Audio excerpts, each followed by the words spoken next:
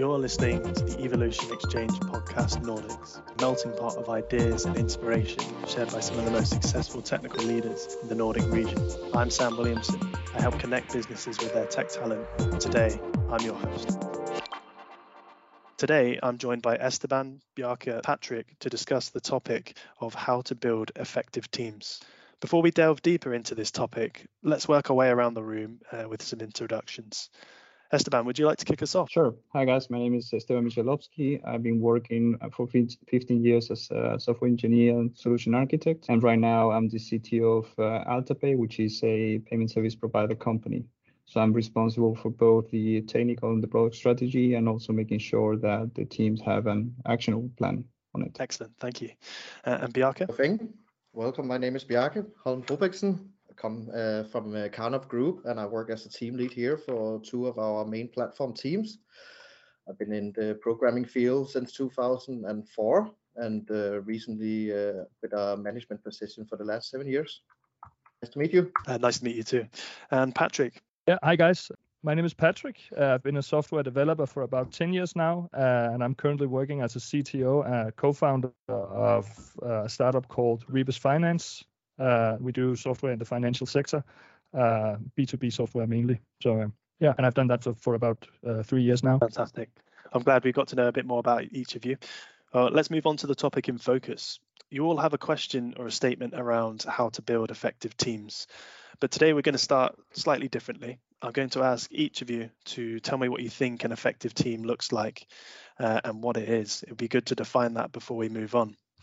And then as usual, I'll work around the room, pose your question and the reasons behind it to each of you. We'll then have an opportunity to give your take on that situation. So Esteban, would you like to kick us off? Yeah, sure. I think that normally, I think effective is considered the capacity of producing a result. So obviously the higher capacity, the more effective the team is. Capacity doesn't necessarily mean that you have more people, right? But your ability to do the work. And I think in that context, an effective team is the one that is able to achieve a desired outcome, which is basically providing value for the business, either directly or indirectly. So an effective team should be able to understand and gather requirements, should be able to raise their hand upon red flags and, find mitigations, should be able to create the features fulfilling the scope, make them available for the users, and ensure that their solution is stable and reliable. But when it comes to how the team looks like, I think you can approach this from different angles. So you have obviously the structure of the team, you have the operational side of the team, so the tools and methodologies that you use, or you have the traits and maybe characteristics of the dynamics. But I think I would like to talk about the structure, because normally this is not so bound to the specific company, but it's more about a vision that you have on how teams can be built. And for me, the teams needs to be or have three things in the structure. So one of them is purpose, so that they understand the impact that they're working on and they see the value of their outcome. Achieve mastery, meaning that they understand the ins and outs of the system and the domain that they're working with, and they can actually really take a helicopter view and plan ahead, and then that they are autonomous, so they can decide how, when, and what is the work that they're going to do, and they have everything they need in order to take their own decisions. So obviously this sounds much more easier than it's really to actually get it done right, and it has a lot of challenges. But in my view, based on my experience, these are the three core things that I see in the structure of very effective teams. But I would really like to hear what the rest of the panel thinks. Excellent. Patrick, how would you follow on from that? Well, I think you have some very, very good points. I'm not sure I'm able to say it in exactly such a smart way, but I when thinking about this question, I kept coming back to because coming from a very small team of 3 people, and we're currently expanding basically, but good communication, I think, is like a key factor, and frequent communication. So the fact that you're able to openly discuss and talk within a team is important. I think it's also extremely important that each person within that team, and you touched a little bit upon this, but that everyone within that team has a certain sort of area of expertise that they know, kind of like not having too many chefs in the kitchen or whatever, that everyone should know what are they responsible of and what are they in charge of. I think that's extremely important, and that's a key factor in making an effective team, at least. I don't know if I think that's my primary 2 points, actually. Okay, excellent. And Bjarke, would you like to round us off there? Yeah, why not? So I really wanted to take it from a business perspective and say like an effective team is where you measure the effect of the throughput of the team, right? But I really want to take it the opposite way. I am usually not the type of manager that lets the business dictate what we do. I really believe that in collaboration and responsibility is the key for those teams. If they have a good work environment and they have a purpose, as you also mentioned before, then the team would naturally create their own velocity. I think smaller teams are better.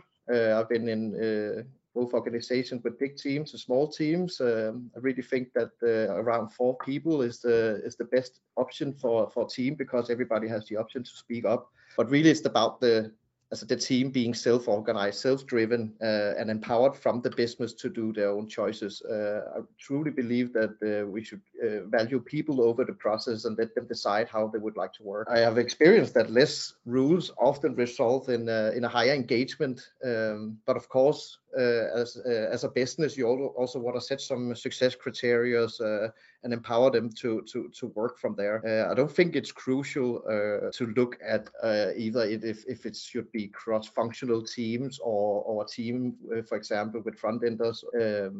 I think, but I think a good mix of seniors, mid-levels, and juniors, and value these kind of processes where people can align and learn from each other. I think it's nice to have a good and clear, updated process for those kind of things, so people know when they break these rules, then it should make sense, at least for the team. So my mantra is kind of, if it doesn't make sense, then don't do it. Love that. And Esteban, you got something to add? Yeah, I also actually wanted to add to what Bjarke was saying about the efficient size of a team, because there is actually a study done by Dunbar, which is the Dunbar number, which basically explains the efficiency or the capacity that you have to actually remember some of the actions and some of the things that people are working on around you, and obviously how much you can remember when you start expanding the number of people.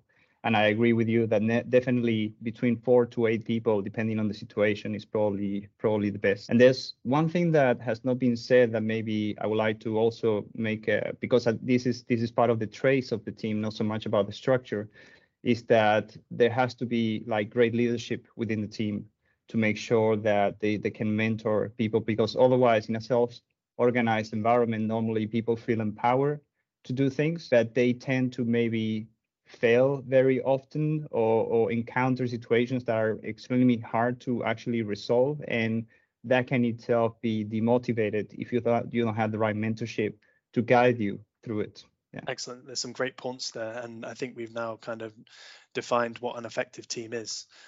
So let's start with the other questions. We'll come back round to Bjarke, and the question he'd like to put forward to the other people on the panel is, how do you keep culture and effective teams whilst onboarding or scaling up or even offboarding employees? Bjarke, could I ask you to give you a bit more context to that before we pan over to the other guys? Yeah, hopefully I can manage to do that. We have I've been in several organizations where we have either had a lot of onboarding through scaling up, or the other way around, where we actually needed to scale down. And there's of course both some culture effectiveness and team dynamics. What happens in those kind of areas? I would definitely see that we shouldn't be micromanagement people. We should not see ourselves as managers. We should see ourselves as leaders or coaches for these kind of people. And I think like listening to the people's need on these one-on-one basis, for example, taking in both the private life and work life as well, and then from there create some initiatives and see what problems actually comes up on a bi-weekly basis. I think that would at least give an idea on which topics to actually work from. I would definitely ensure that people they both have the right skill set within a team, and they have a purpose, and they are properly trained, and that could of course go through a proper onboarding process. I really think that a good onboarding that could free a lot of time off, both for our senior developers, but also helping others to set the scene for this culture that we want to bring, and kind of ensure that there at least is someone in the team that is a culture bringer, as I enforce this good collaboration. But I would at least like to nudge people in the right direction, but still let them decide for themselves. So I would definitely say like be aware as when scaling up that you keep the culture and new people are well informed how to embrace that culture, but still, as I said, the boundaries be open to changes. And the same goes for scaling down. Ensure that you don't create silos, but embrace these kind of concepts like pair programming, mob programming, peer reviews, alignment meetings, or something in between. I'm not a fan of meeting, of course, but it should of course make sense. But I truly believe that if we set a correct vision or strategy and let people talk about, for example, technical dev and changes that they do to a platform, if it's across the bigger teams, then that's quite valuable to give. And the same goes for when, for example, you need to lay off some people, or there's that the developers, for example, that are actually left, they are heard equally, and their concerns are addressed as well. So usually people would understand the business needs, and they would accept the changes as well. And you can still carry on with the good culture, even though there might be some uncertainty in a firing round. I think that there's always something positive that can come out, and that's easy for me to say as an optimist, but there's always a way to turn the wheel over and then learn from the experience and say, like, what do we do from here? Let's embrace this fail faster process and do something about it. Excellent. Thank you, Bjarke. And Esteban, have you got anything to add to that on the points? Well, I mean, it's hard. You went you basically describe all the good practices that you can, introduce. But I think one thing that I would like to mention that I actually forgot to mention in the previous one, that like in order to have an effective team, I think you also need an environment of trust, so people can actually, make mistakes and learn from them. And I think that is also key when you're trying to scale up, the organization. I think I will obviously can take a more operational approach and say that, it's important that you assign a mentor, and then that mentor, maybe that the person that is being mentored then becomes the mentor for the next person that comes into the organization, right? I think the developer experience is also very important, and now I'm biased towards technology teams because I mean it's important that you have an environment that works out of the box, that you have the right documentation for the right structural architecture, that you have guides on how to actually get introduced to the platform. So for example, in AltaPay, we do have, as soon as you join the core team, you have a guide on how to create an integration. So you go through the exercise of actually doing your work, but you're being told by someone in the guide, what are the steps that you need to take. You can run the code, you can then run a test, you see that it works, and then you continue doing that. I think that transparent backlog is also important with clear priorities, so people can actually take the low-hanging fruits and have some autonomy within the team. And obviously having sensible defaults for the operations like coding standards, continuous integration, pair programming, code review and other agile practices allows you to be able to participate with the team and also share the knowledge on the things that are being done. And then obviously, I mean, if you are a company that is established, then I think you also need to look at software design and make sure that the software that you're building is easy to maintain. So new people that comes in has a lower learning curve, like loosely coupled architecture or following different principles like single responsibility, dependency inversion, or just making the code testable will actually make it much easier for a newcomer to jump into the code and maintain that. Excellent. Patrick, what can you add to Bjarke's point? Well, I think most of the stuff have already been said. But I like to say stuff in a very simple way. So just to have a few points, I think you need a very strong company culture. And I think something that has not been added, by the way, I like the term a strong culture person. I think it's important to also talk about other stuff than work with your colleagues, if you're friends at least. And I think it's important to do stuff that isn't just work related necessarily. At least, again, I'm taking the perspective of my own background here, right? I think it's good if you can sort of do events together and stuff like that. I've done this in most of the companies that I've worked in with great success. And I think it also creates that sort of, you wanting to be part of that team. And if you have that, I think, to keep it to the point, if you have that sort of strong culture built in within the company, I think it's also easier to onboard people, in the future. And also one more point that I don't think have been mentioned, but it's also important to, you kind of mentioned it with a mentor, but it's important to have someone that feels responsible for the team. So someone who's inclusive, and also make sure that if you onboard new people to the team, that they include these people in conversations and stuff like that. Because if that doesn't happen, and if it's not something that is talked about within that team, then people can really feel like they are the new guy. And that can just be a big demotivator from the very beginning. So someone needs to have that sort of responsibility of creating a good culture. Fantastic. Thank you, Patrick. Bjarke, have you got anything to add on the back of Esteban and Patrick's answers there? Not other than I think we are already, everybody here is in the same boat. I truly believe as well that trust is key for these kind of things. I value the same with the clear processes, good startup task, probably as a mentorship or other things that people could do. I like the thing about picking the low-hanging fruit and have a low learning curve. We don't want to create single points of contacts or other things. So these kind of fail faster experiments include people in the process and ensure that good communication happens early as well. And then I would definitely say that people should decide the technical depth and have the responsibility as well to bring for example, their own tickets to a sprint. So empowering these people to take that responsibility, that also helps a little bit on my level, at least if I can delegate some work.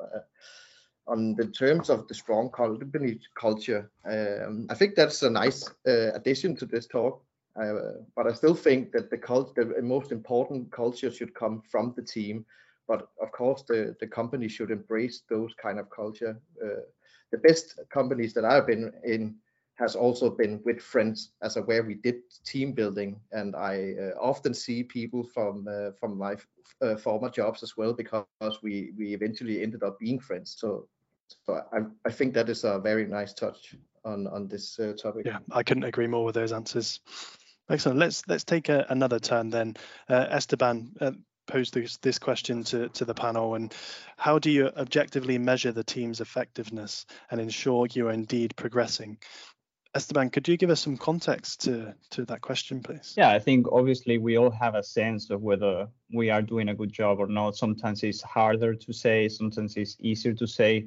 But I think if you were to try to objectively understand, are we progressing? Are we becoming more effective? How would you do that? Fantastic. Patrick, we'll start with you this time. Yeah, so I tend to kind of zoom out a little bit in these questions. If I talk about it from a strictly a tech industry perspective, then something like Scrum or some kind of approach is a classic. But I would really say, like, go back to the boards that you have been solving tickets on earlier, and then just have a look and see how much you kind of as a joke. But I think that you can objectively measure, your progress. It can also be, difficult if you take a perspective from a non-technical or not so strict factory working like process, like if you do political work, for instance, where you have to do reports. I'm just zooming out a little bit here, but stuff where you can't really rely on measuring, where you don't necessarily know what your job is going to be at the start of the week, and you can't necessarily measure where you're going to end up by the end of the week. But from a tech perspective, I think that coming up with some kind of system to count your points or whatever, it works fine for me, at least. I think that's a good approach to something like Scrum and sort of this agile approach. I don't know if I think that's it pretty much. Sure. And Bjarke?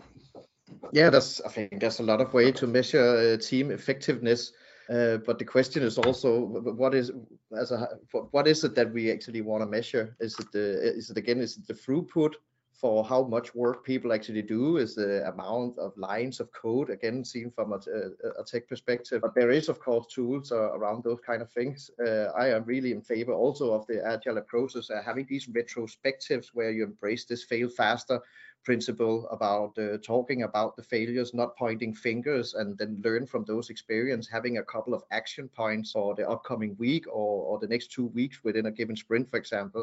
But of course, there could also be a way of structuring these kind of things. And now I'm again talking from a software perspective, but for example, there's the OKRs, like objective and key results, for example. There's tools like KPIs, but of course, those should be used with caution. I still believe that we should value people over processes, but I do like processes. So people actually have a starting point for how to work, and then they can figure that out themselves. I would definitely not go in and begin to measure throughput because in my eyes that would be seen kind of like micromanagement. But again, coming back to the agile approach, letting people talk about what was good, what was bad, and what do we need to change from the next time. And the same for a management position like a team leader. I use my one-on-ones to get all these kind of inputs as well, and form career plans for people. It's quite easy to figure out where people are and how the teams are working when you have people on a one-to-one basis, because they tend to tell a little bit more about what happens if you only have those 4 eyes and not writing any notes down, and say that everything that we do within this forum is between us. But that gives at least some ideas on which action to take afterwards. But definitely, again, back to the teams, like they should have a responsibility as well in improving those kind of processes. So yeah, talk about the good and the bad, and learn from these failures, and then embrace this fail faster mentality. That's excellent. And Esteban, would you like to kind of bounce off what Patrick and Bjarke have said? Yeah, I think I agree with you, Bjarke. I think obviously it depends on the success criteria of the organization. And I think that sometimes, the success criteria of the organization might be flawed. So you might have an effective team, even though we were not able to deliver everything that was agreed with the organization, just because maybe the target was too high or was the wrong target, and we realized that we needed to do something else. I think that there is some ways to measure this. So for example, if you look at how much you commit and how much you are able to deliver, that means that the team is becoming more predictable, more mature, and they are able to understand much better what they can do. But there's something that I've been experimenting with, and probably I'm going to cause some controversy. So I really like to hear what the rest of the panel thinks. But there is this Google Key 4 metrics for understanding operations. It's mostly for DevOps. But more or less, you have some metrics about how fast you can deploy, how long it takes for you to create changes, how long it takes for you to restore the service, and your failure rate. And I think that even though this is operational, this definitely shows how mature a team is. And in my experience, following these metrics for the last 6 months with some of the teams that we have in the organization, I can see a correlation between the maturity and their good metrics, and therefore maybe the effectiveness on the team. Because I think that if you're able to deliver fast and deploy frequently, that means that you can get feedback very quickly about the things that you're doing. And if you're able to have a low failure rate, that means that you have good controls. The team is doing very nice or very well code review and be able to catch some of the issues before they actually land into the production environment. Excellent. Patrick, you've got something to add to that? Yeah, well, more of a question really, because since we're talking about how to objectively measure the team, I'm curious, what do you put into the term failure rate? Like, how do you measure failure rate, and what is it exactly? Yeah, so I think the way that Google intend this is slightly different, but what we have done is we measure how many deployments and how many bugs do we have on a period of time. And then we divide the number of bugs by the number of deployments. Now, this measurement is not accurate. It doesn't really tell you the real failure rate. But what you should see along the time, is that this measure starts to go down. So if you see that this measure starts to go down, then that means that the failure rate is definitely getting better one way or the other. And I think that's what I can see in some of the teams. Yeah, it's definitely interesting. But it's not the only one, right? I mean, I think it has to be some of things that you need to take into account before you can really say this team is being effective. Yeah, absolutely.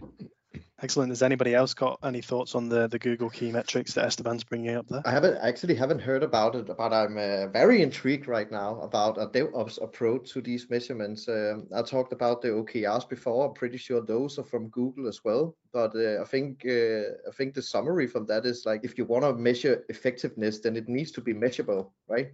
Either it's time or it's not a number, like number of tickets or something like that, time to market or time to have the service up and running again.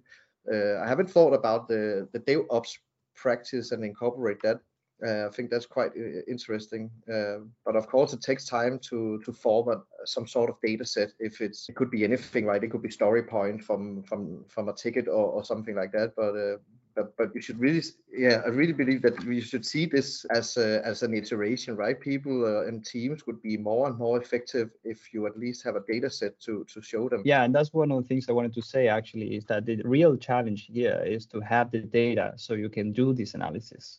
And there's so many things that you can actually analyze, and there's so many ways that you can look at it. So it's really hard to actually have a place where you can put all the data, do the queries that you want to do, experiment, see, how this reflects the reality of the team, and then understand, okay, there's a correlation here. It's quite a challenge. Yeah. Excellent, guys. Well, Esteban, thank you for that fantastic question. On to Patrick next. He wanted to pose to the panel, what keeps the team motivated to show up?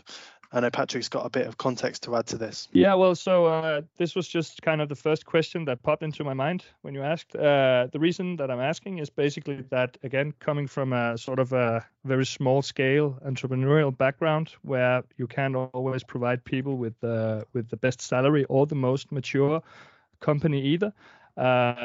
It's interesting for me to hear what is it that keeps people showing up? What is it that keeps the team spirit alive, and what keeps sort of the team going? So that's basically, I thought it was a curious question because I can see that we're all coming from very different backgrounds and different companies, of course. So basically I wanted to hear your opinion about this. Awesome. Bjarke, we'll come to you first. Yeah. I must admit I have not worked in a startup company, but of course I've been through a lot of people that have been companies as well. And it seems like the spoken norm for startup companies is high empowerment, of course, but also a very high responsibility, sometimes lack of process. And because you're few people, then I would expect that it would be some single points of contacts. And definitely that would also be a problem, like if people were leaving. On the other side, like time is money, right? And with fewer people, then of course there will be fewer meetings as well, and you don't need to have all these kind of alignment things. But I would definitely say that in some way we should set the scene as an employer, right? So I like the concept about we work 37 hours in Denmark, and we should empower people to work those roughly 37 hours and let them decide when they actually want to put those hours in. If they want to have a Monday off and put in some time in the weekend or next week, or if they, for example, have a better workflow in the middle of the night and meet in late, I think we should kind of embrace those kind of things. I think that's a part of the company culture as well. Of course, there should still be some deliveries. So as a company, we should ensure those delivery are on time, and there's some sense of urgency, right?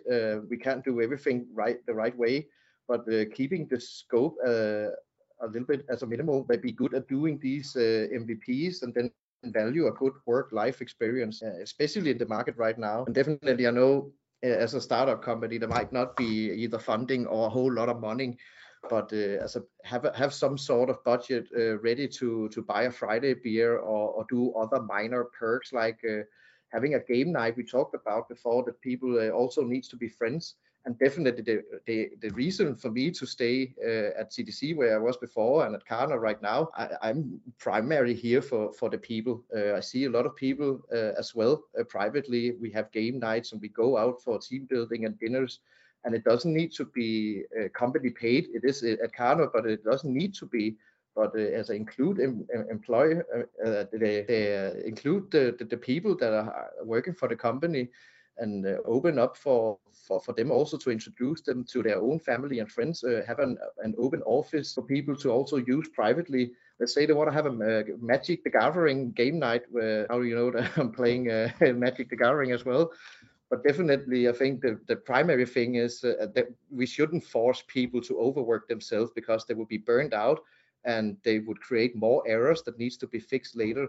So I truly believe actually that less work would be more effective for the teams, because if they have a rested mind, then they are a lot better to solve those kind of problems that would come up on a daily basis. So we need to remember that they don't own the company. They can't put in the same engagement at the same amount of hours as a co-founder would do. So yeah, summary is we still need to think about the good work-life balance.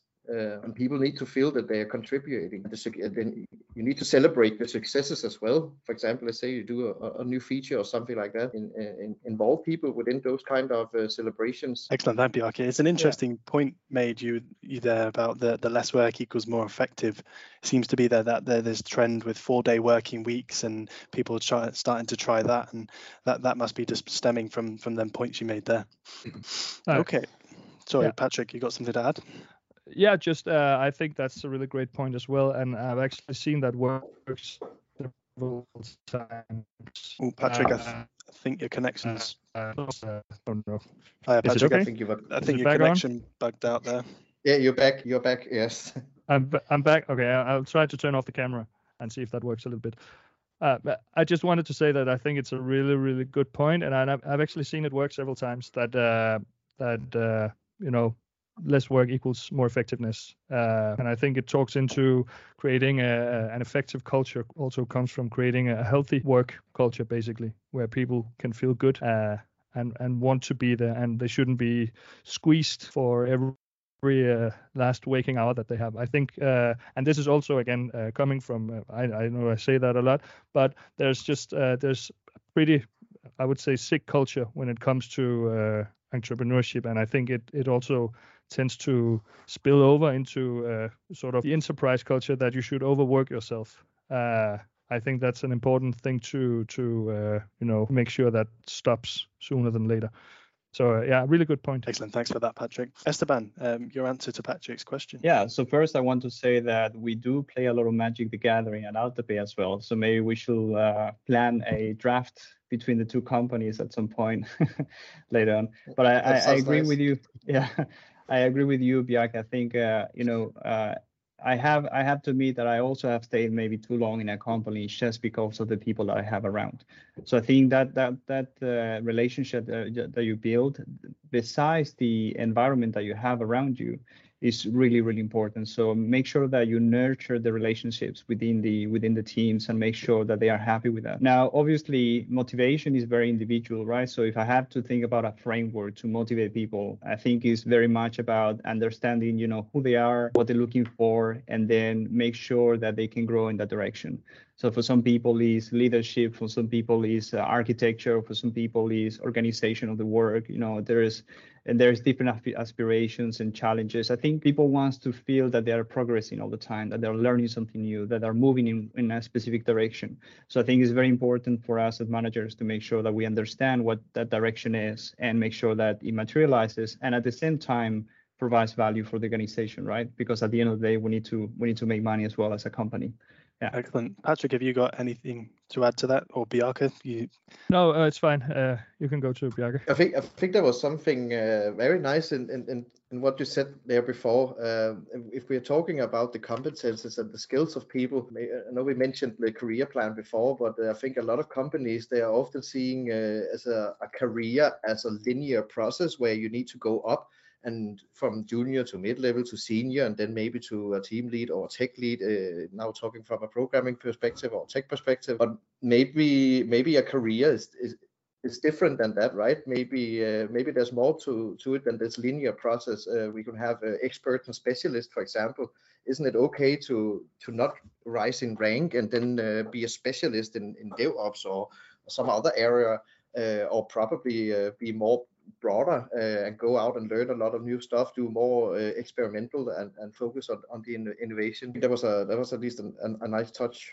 Yeah, I have a comment about that, because I think, and this is just a very biased view on what's going on, but I think that maybe 30 years ago in a different generation, a career was something that you aspire, and a career basically was that ladder that you described, where you need to keep climbing and going in that direction, right? That is the definition of success. And I think nowadays in our generation, or even the newer generations, that pressure of having a career is not so important. It's more about, having an impact, following your passion and stuff like that. And I think because of that, people are actually looking for different things and not necessarily just a promotion or having a different title. Yeah, that is correct, right? Oh, sorry, Patrick. Oh, sorry, I forgot to use the emoji. No, I just want to say that that's a really good point, and I also think that we have a lot more opportunities in our generation. A lot more information basically as to how to navigate in a career, for instance. And moving to a different company or moving in a different direction is not necessarily a step down, but just a step in a different direction. Just wanted to add that. I think that's an interesting topic, right? Because there has been a change. Some of the people that are not from the tech company here in Karnov, but they have been here for 20, 30, and 40 years, right? They have grown their career in this company, if you could say so, but we don't do that anymore, right? We are, as the people now, as a fast dopamine generation, right? We're used to fast changes, and I don't think people actually want to grow a career. They want to have personal growth, and they want to develop themselves in a good environment. That's a very interesting topic. Yeah, I agree. And also, I just thought of a word that I don't think have been said enough in regards of this, and that's curiosity. Because I think curiosity can also really drive a team forward, and build an effective team basically. And I think this is also true if you look at basically, which a career can also be. So I wanted to mention that as well. Curiosity, very important. Definitely. Has anybody else got anything to add to the points that we made, or any conclusion around building effective teams? Well, there's at least a big difference for how you see an effective team, right? I learned that today. I've been very focused on the people level and the people skills and how to empower people.